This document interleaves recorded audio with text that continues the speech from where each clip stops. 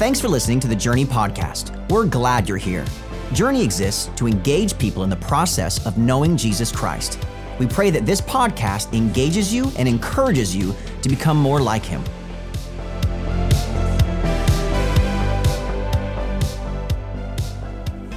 I said this to first service today. I don't think there's a better way we can end a series. I know lots of times we very much try to strategically plan a special song, but that song, that last song, first of all, I felt like I was in church. Not church, like church. I was in church. And so it was one of those deals where, what a great song. But as we've been talking about over the last 4 weeks, we've been talking about these promises. That's really what it comes down to. Do you trust God in these promises? Like the 6,000 different ones that we find in Scripture, do you believe that they're for you? Do you believe that you can claim those things? Last week, man, I'm telling you, like we talked about the cancel culture, which is all around. I mean, it's on every, like if you don't like this team and you don't like, you say something bad about that, whatever it is, we're going to cancel you. And then what we ended up talking about was the greatest thing that ever happened was Jesus canceled us, right? He canceled our sin. He canceled what was going on deep down inside of us. He went to the cross. And so, man, you want a demonstration of what cancel culture should look like? Is that right there, that Jesus canceled our debt? The week before that, we talked about peace. And I'm going to tell you, I've woke up every morning for the last 2 or 3 weeks, and there's been no peace in the world.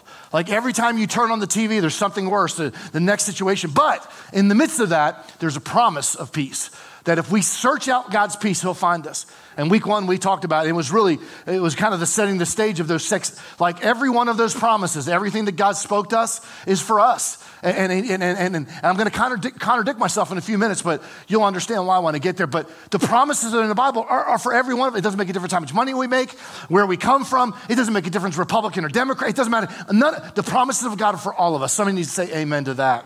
And this week we're talking about maybe one of the greatest ones out of all of them. And I'm going to do this a little different today. I'm going to go back to the Old Testament, and I want to backfill everything first, okay? And we're going to go back to Genesis chapter 37, and we're not going to read, but we're going to tell the story from Genesis 37 to Genesis chapter 50. It's a period of about 20 years.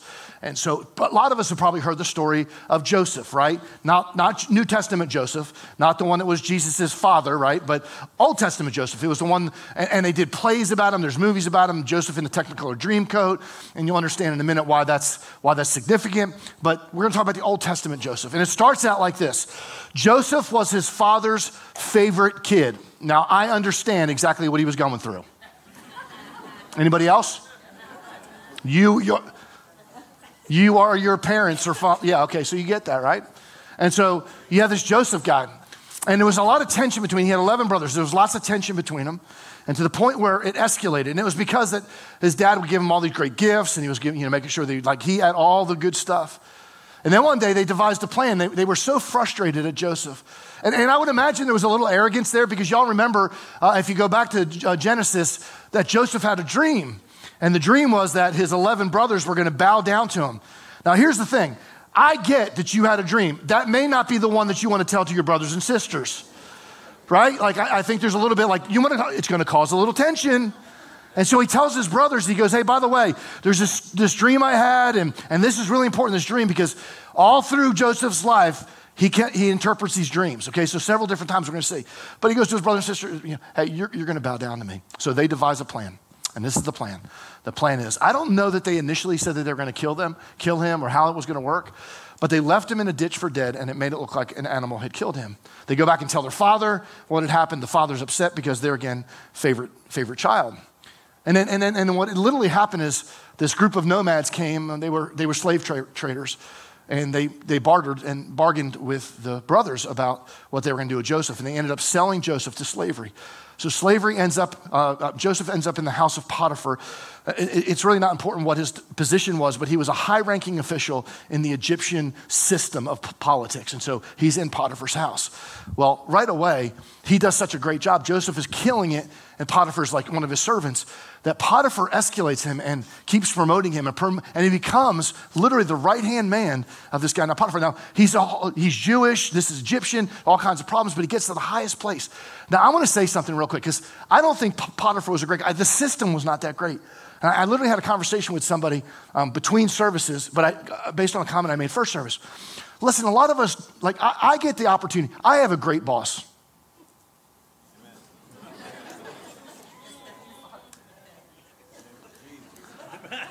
I'm waiting for some of the staff to say amen. I have a great boss. Maybe you don't have a great boss. Maybe you don't have the greatest work environment. But in the midst of even a bad work environment, Joseph escalated to a place because of his commitment to the Lord. And he said, it was kind of like do all work as unto the Lord. He understood all this stuff. And so maybe that's a whole nother teaching when we talk about work and how we should kind of relate to the people that are around us and our bosses and our people that are, as we're going through life like that. But so he escalates to this high place. Well, in the midst of this, Potiphar's wife has got the hots for him. Every time she sees Joseph, it's like,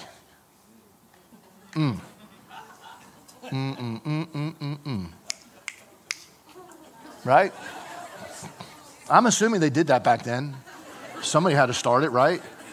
So we're going to say that it was Potiphar's wife. You guys like that. I'm just going to come over and talk to y'all because you're smiling at me. Everybody over here is looking at me like I'm out of my mind, but you're smiling at me. So she makes a move. She makes a move on him. And he's like, no.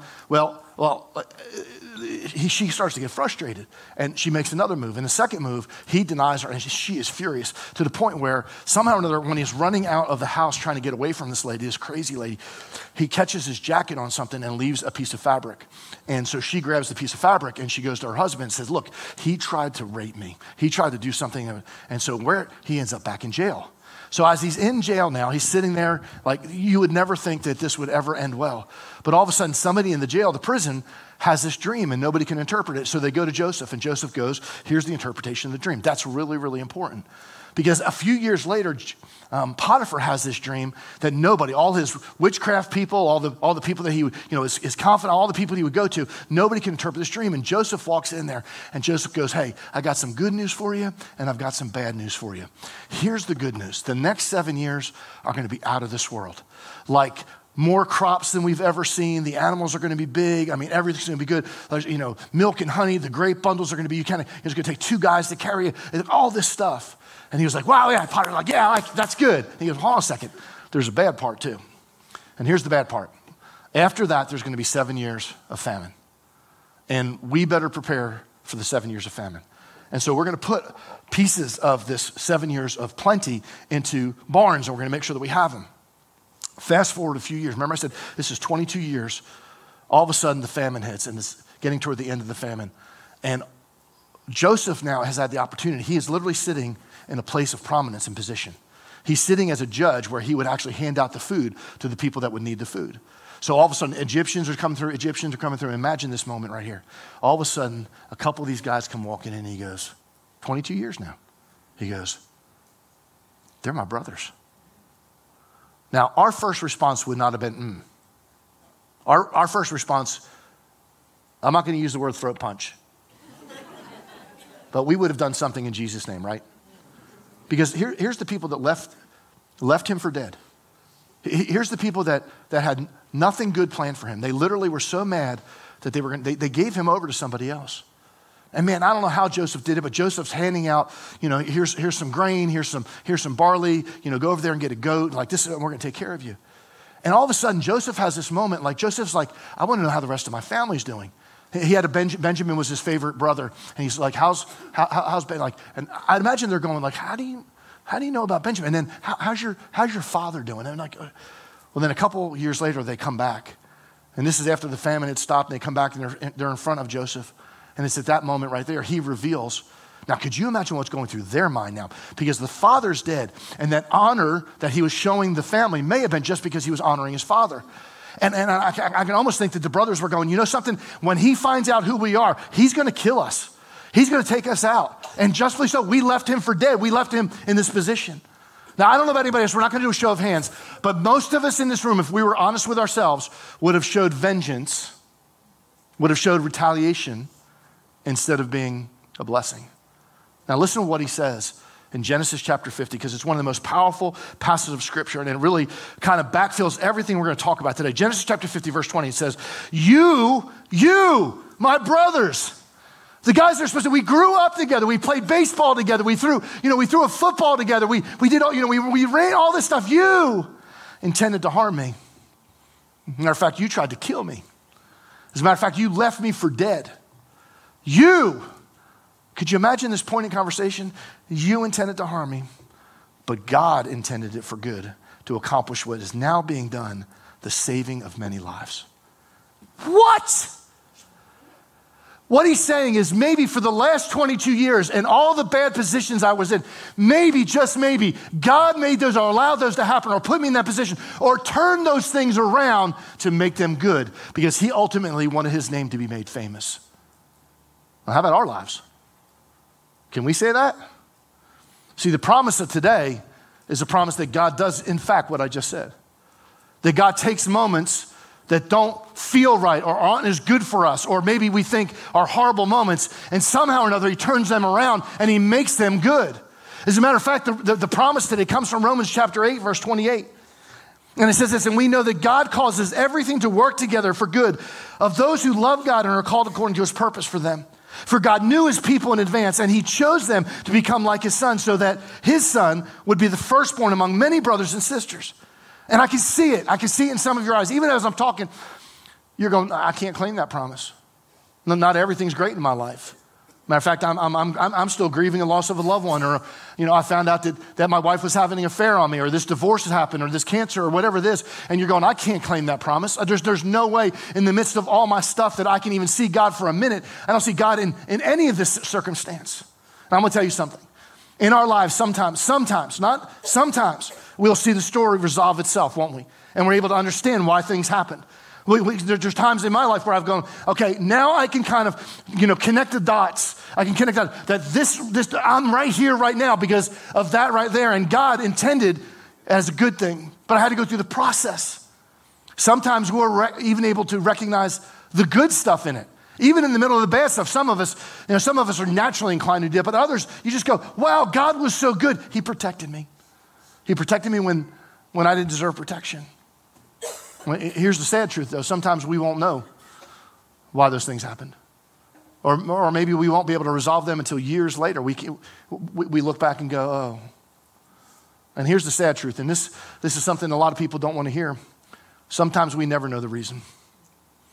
We never know the reason why our mom or dad died when we were young, why my wife left me, why my husband left me, why my kids did what they did, why I lost. We'll never know. Into the other side of heaven, we'll hear, well done, good and faithful servant, come in. And maybe, just maybe, like some of us will be inclined to ask the question, God, why? I would imagine at that point, it's a moot point at that point, but it's one of those like, why did you allow that to happen? And see, there's some really misunderstandings about this Romans chapter 8 that I feel like we've got to talk about.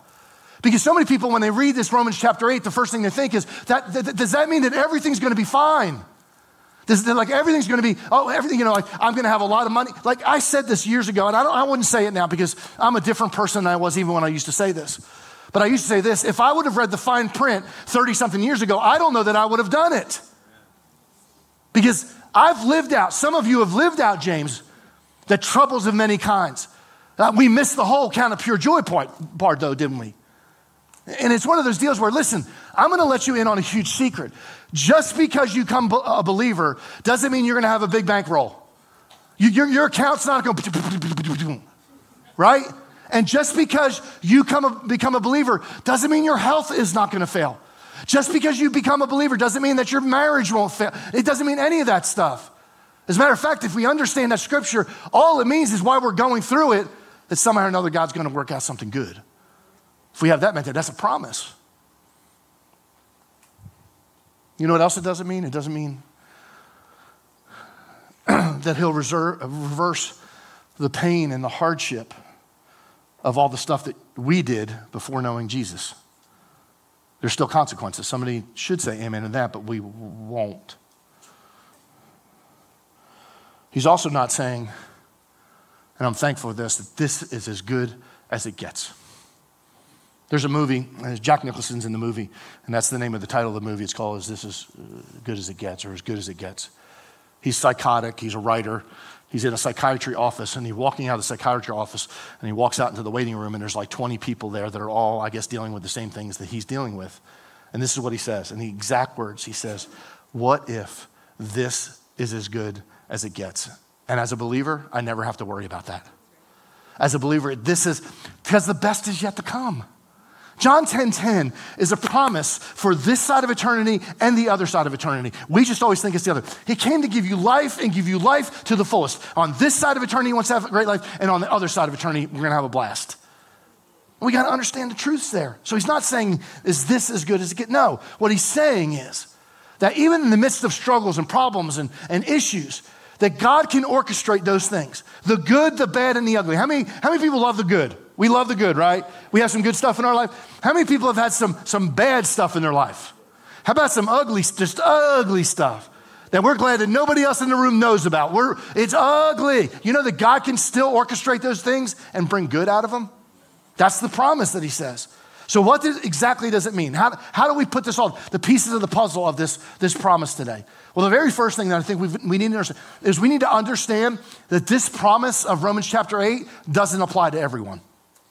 Now, some of you are going to get really mad right now. My email is bobbysmith@journeycommunity.net. That is my real email address. If you have a struggle with it, I would love to sit down and talk to you one day about it. Okay, we can sit down in my office. We can shut the door. We can have a cup of coffee together. But I'm telling you, I think there's a problem. Listen to what it says in Romans chapter 8. And we know that God causes everything to work together for the good of those who love God. Oh, so there's a contingency in this promise. It doesn't say that it applies to everybody. And I'm going to say something, and this is where you guys, I unfortunately have to do lots of funerals of people that I've never met before. And so I'll get a phone call several times a year. Hey, Joe, whatever, passed away. They don't have a pastor. They never went to church. Would you mind coming and doing the funeral? And if you talk to any of our staff, what I do is I sit down with the family, and I usually have several other staff members, and I go, hey, it's really important that your family, some of your family, shares in these family moments, because I never met your dad. I never met your grandfather. And I would ask this every time, tell me about the faith story. And I can't tell you how many times people have walked up to me and said they have no faith story. They've never been to church before. They didn't. As a matter of fact, some of them were the exact opposite. They were against church. They were against God. And now they want a pastor get up there and say all these really sweet things about them. And so I get up there all the time, and because you know what? Joe was maybe a good guy, but Joe didn't know Jesus. And this is where it's going to, just because you're a good guy, just because you're a good woman, doesn't mean you're getting to heaven. There's only one way. Please hear me on this. This is the gospel, that Jesus suffered and died on the cross. He was 100% man. He was 100% God. And that was the only way it could work. He died on the cross for us. It's accepting the fact that he was death, there was a burial, and there was a resurrection. And then one day he's coming back for us, and he's prepared a place called heaven for us. And when we accept that, that's how we get to heaven. That's why I can get, and I mean, I did it last week. Like when so-and-so, their heart stopped and their eyes shut on this side of eternity, they opened on the other side and their heart started beating on it, because the confidence that we have in the promises of God. But that promise is not for everybody. But it could be for you. Like maybe you walked in this place today and you're going, maybe you're online right now. Maybe you're over in the atrium and you're going, oh man, that's the first time I've ever heard anything like this. See, I remember last week, I don't know if you guys were here last week, but last week I talked about my church culture that I grew up in. And the church culture that I grew up in, there was none of this Jesus talk. It was a let's pray to Mary talk. There was this let's do Apostle Creed talk. There was let's go to the priest. Let's go behind closed doors and tell them all your sins. But we never had this Jesus talk stuff. And I told you last week, then I read the book of Romans where it says the old way, the old covenant is obsolete. It was a new way that Jesus, and the new way is that Jesus, actually what he said was, I didn't come to abolish the law. I am the fulfillment of the law. All the things that are back here, everything was leading to me. That the fact that you couldn't keep the 10 Commandments was leading to me. It was leading that we needed a Savior. And that's the truth. And so that's how we can, that's the only way we can claim that promise, is when we know Jesus. It's not designed for people that don't know Jesus. And there's this real dangerous idea. And if we don't watch, and here's the deal. I remember making that thing happen in my life. I remember asking Christ to come and become my Savior. And all of a sudden, some of those bad moments, those sour moments, all of a sudden, instantaneously, started becoming different. I had a different perspective. Okay, so has anybody ever eaten Sour Patch Kids? Raise your hand real high. They're the nastiest candy in the whole world. They're so foul. They're funky. Man, no. So I'm 50, so hold on a second. Sour Patch doesn't hold a candle to a Reese's Peanut Butter Cup. they're not even the same ball. Like, and if somebody said that there was a Heath Bar Crunch diet, I'm on it. I'm on it tomorrow. But here's the deal. Okay, just hold on a second. Let me just breathe with me, April, breathe. So Alan Runner, our executive pastor, is, I think, addicted to them. Like, I think he needs to go to CR. And I'm not minimizing CR.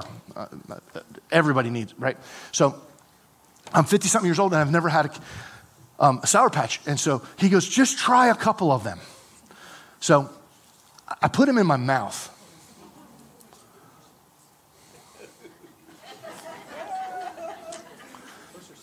The first thing that happened, and I'm not exaggerating, the first thing that happened is I thought somebody punched me in the jaw because my jaw hurt. And then all of a sudden, my eye, and my mouth is being turned. And then there's this funky film that's left in your mouth. Okay, now mind you, in about 4 hours, there's this sweetness that comes over you. But you got to wait 4 hours for it. And there's nothing worth waiting 4 hours for, right? So it was one of those, but here's the deal. You're doing that, right? You're eating that Sour Patch, and if you like them, if you're weird like that, you like that sourness, right? But I think most people are waiting for the sweetness to come. Do you know something? There's some sour times in your life with Jesus. There's some times that make your eyes and your jaw hurt, and it doesn't make any sense. When death happens, right? When you lose a loved one, when you go through whatever it is, you can insert whatever you want to insert because you know that feeling. Your jaw hurts, your teeth hurt, your body hurts, everything hurts. But I've been on the other end of it too, where there's a sweetness to knowing Jesus is still in control. That regardless of how bad that was way back here, that I know that there's a promise that he's going to work together all things good for me because I love him and I'm called according to his purpose. Let me give you the second thing because this is really important too. The promise doesn't imply that everything that happens in your life is good. Did y'all catch that? I'm gonna read it again, and I want you to just kind of through different lenses real quick. Romans 8:28 says that we know that God causes everything to work together for good. It doesn't say that everything is good.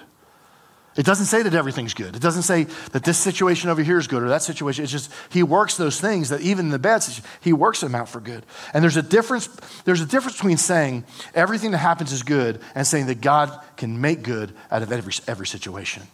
There's a huge difference there. The second part of that statement is absolutely 100% true, and the first part is a lie that somehow or another. And see, I want everybody, oh gosh.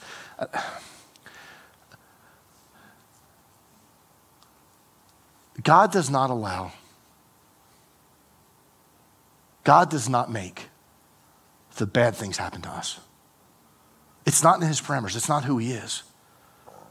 He's not the one that caused that situation over. As a matter of fact, 2 Peter chapter 3:9 says this, the Lord isn't really being slow about his promise as some people think. Some people think like he's just this God that's going to do. He said, no, he's being patient with you for your sake. He doesn't want anyone. This is the God that it's not an Old Testament or New Testament God.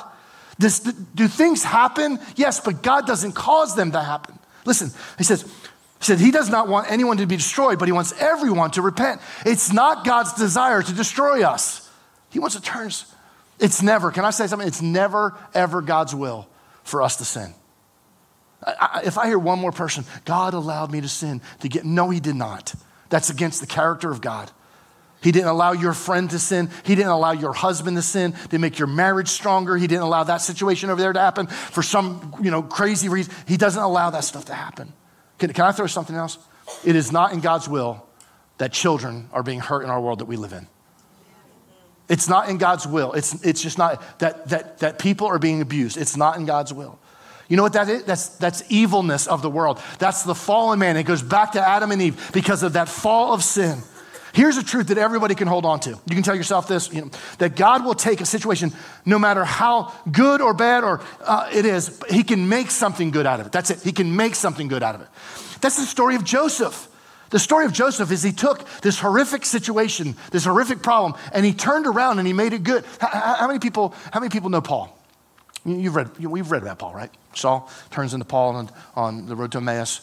He falls off the animal, goes and see Ananias at Straight Street. He calls him brother Paul. He changes his name. That's the moment when the conversion happens. He sees Jesus, all that kind of stuff. Most of the Gospels are written, where were they written at? But when Paul writes, where is he sitting when he writes? He's in prison. That doesn't sound real great. Like, hey, by the way, I'm in prison. And Lord, you're amazing. Just don't see that happening. I mean, you remember the story of Paul and Silas? They're in prison. They're getting ready to be executed, and they're worshiping, and people all over the prison are asking Christ to be their Savior because of them. You know why? Because it was a horrible situation. That God did not put them in that prison cell. The Roman soldiers did. But God said, you know something? I'm going to take this moment right here, and I'm going to make something really good out of it. And because of that, we have the New Testament. Because of that, a lot of the songs that we sing come from the scriptures that we read. That's God's design plan. That's how he does things. It was funny because I was reading an old tweet. It was right before they changed it. What's it called now? X? That doesn't even sound right. I'm going to have a talk with somebody. But there was an old tweet. So congratulations, by the way. You are all survivors of COVID. Did you know that? We officially declared a couple weeks ago that we are all survivors. I don't know what that means. Right? But good job. But this girl tweeted this, and she said that, this is how she said, I'm going to read it. She said, my overprotective mother just told me that this lockdown is God's way of telling me I go out too much. Sorry, everybody, this entire pandemic is my fault for not staying at home. Can I throw out this here? God did not cause the pandemic. Jamie was her name. Jamie didn't cause the pandemic. An evil world caused the pandemic, not Jesus. God is not into the negative events that occur in our lives. As a matter of fact, it would go against his word, especially Romans 8, which is his promise, that he can take those negative things and turn it around and make it a good thing. One more, real quick. Your situation, whatever that situation, you insert whatever that is, may just be a part of you becoming more like Jesus. Maybe that's a perspective we need to see. That maybe this present trial, this present situation is actually doing something for us that's bigger, it's stronger, it's making us more like Jesus. Because that's what verse 29 says, but 28, and we know that God causes everything to work together for good for those who love God and are called according to his purpose for them. For God knew his people in advance, and so he chose them to become like his son. That this very situation, maybe just so we're more like Jesus, and just think about what Jesus went through. And here's the deal, I was thinking about this, like when you become closer to Jesus, who wins? Well, you win, right? When you become more like Jesus, you win. When you become more, your family wins. When you become more like Jesus, everybody that's around you, your church wins, the community wins, your employment place, everybody wins when you become closer to Jesus. And maybe, just maybe, he understands the end game, and that's why some of this stuff happens. Oh, okay. First service, I got somebody shouted out at me, told me I was weird. Anybody else besides me watch sporting events that have already taken place, like videos of them? Okay, so not at first service, like, you're stupid. So, and I'm not talking about, like, I love watching the old Masters. If you don't know what the Masters is, do you live in Augusta? It's a little golf tournament they have on Washington Road once a year. It brings in lots of money into our city. I like watching those. And I like watching, like, I like the history of, like, the Ryder Cup. The Ryder Cup, I'm fascinated with the Ryder Cup. I like to see, if you don't know what the Ryder Cup is, it's where the Europeans play the Americans in golf, males, and we barely ever win. And so, but I like watching them. But I'm not talking about that. I'm talking about football games that have happened already. I can't tell you how many times I've watched TCU get beat. 20, 25 times, maybe 30 times.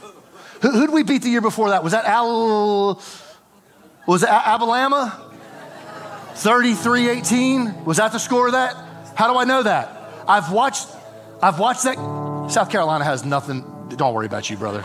We're just praying for you.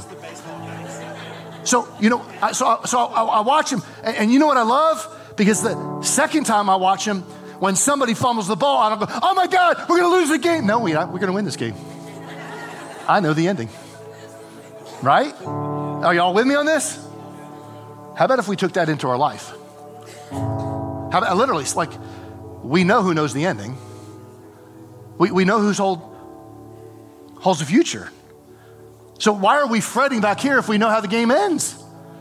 And at the end of the day, listen, I don't want to be like, I don't want to be cliche and, all Jesus stuff and all that. But at the end of the day, even death is not a bad gig. I'm not ready to go there.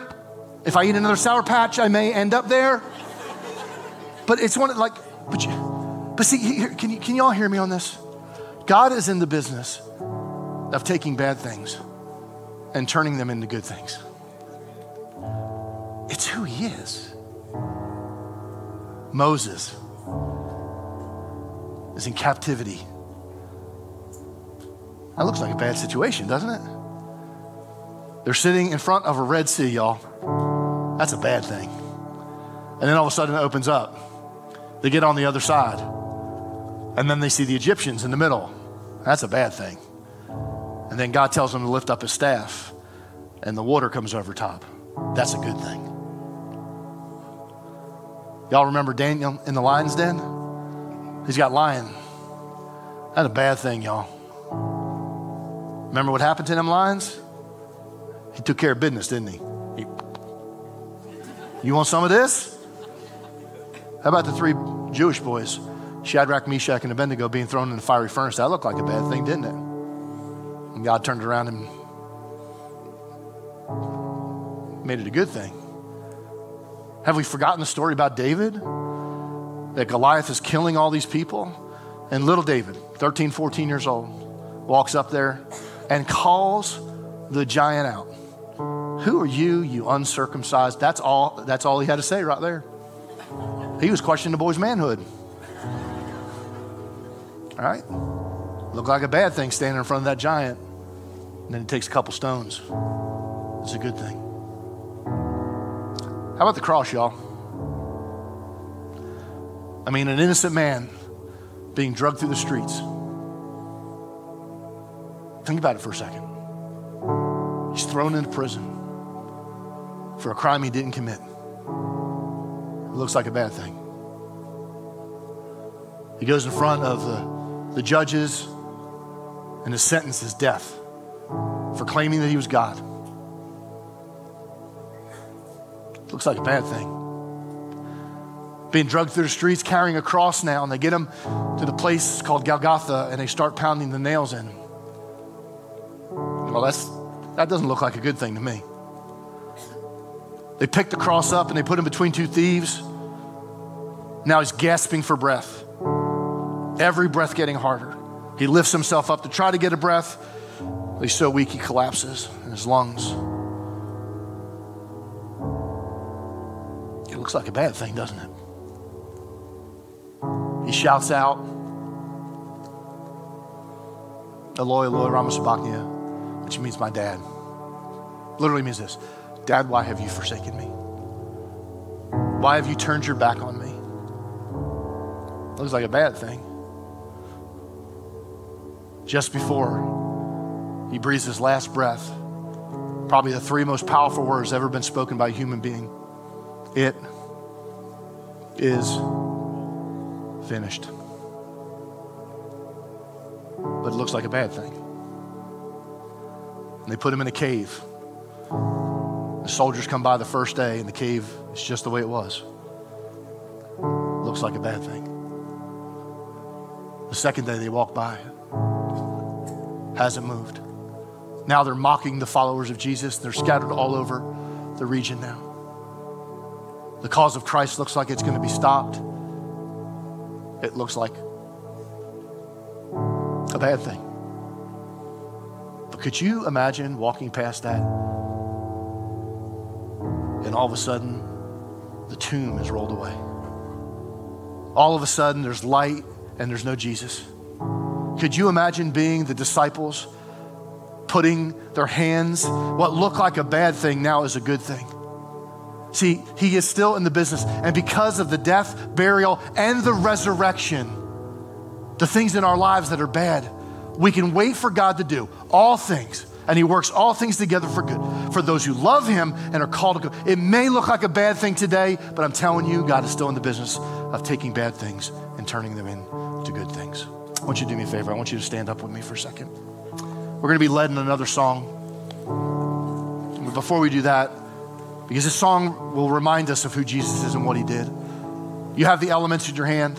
I want you to pull those out. I want to pray over those. But I want us to maintain an attitude of worship during this time. That just don't take the elements and then kind of check out on us. This song is going to lead us to a place where understanding who Jesus is and what he did. So Father, right now I lift up this wafer that reminds me of your broken body, what looked like a bad thing. But the book of Isaiah says that because of your stripes, your broken body, I could be made whole. That's a good thing. Thank you in Jesus' name.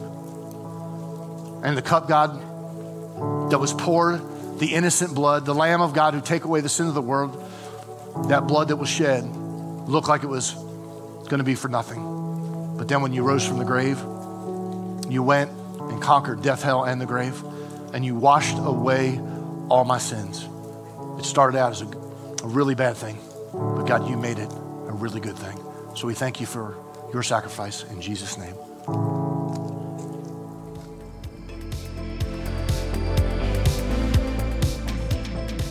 Thanks again for listening today. If you need prayer or want to talk to someone about taking your next step, email us at nextsteps@journeycommunity.net.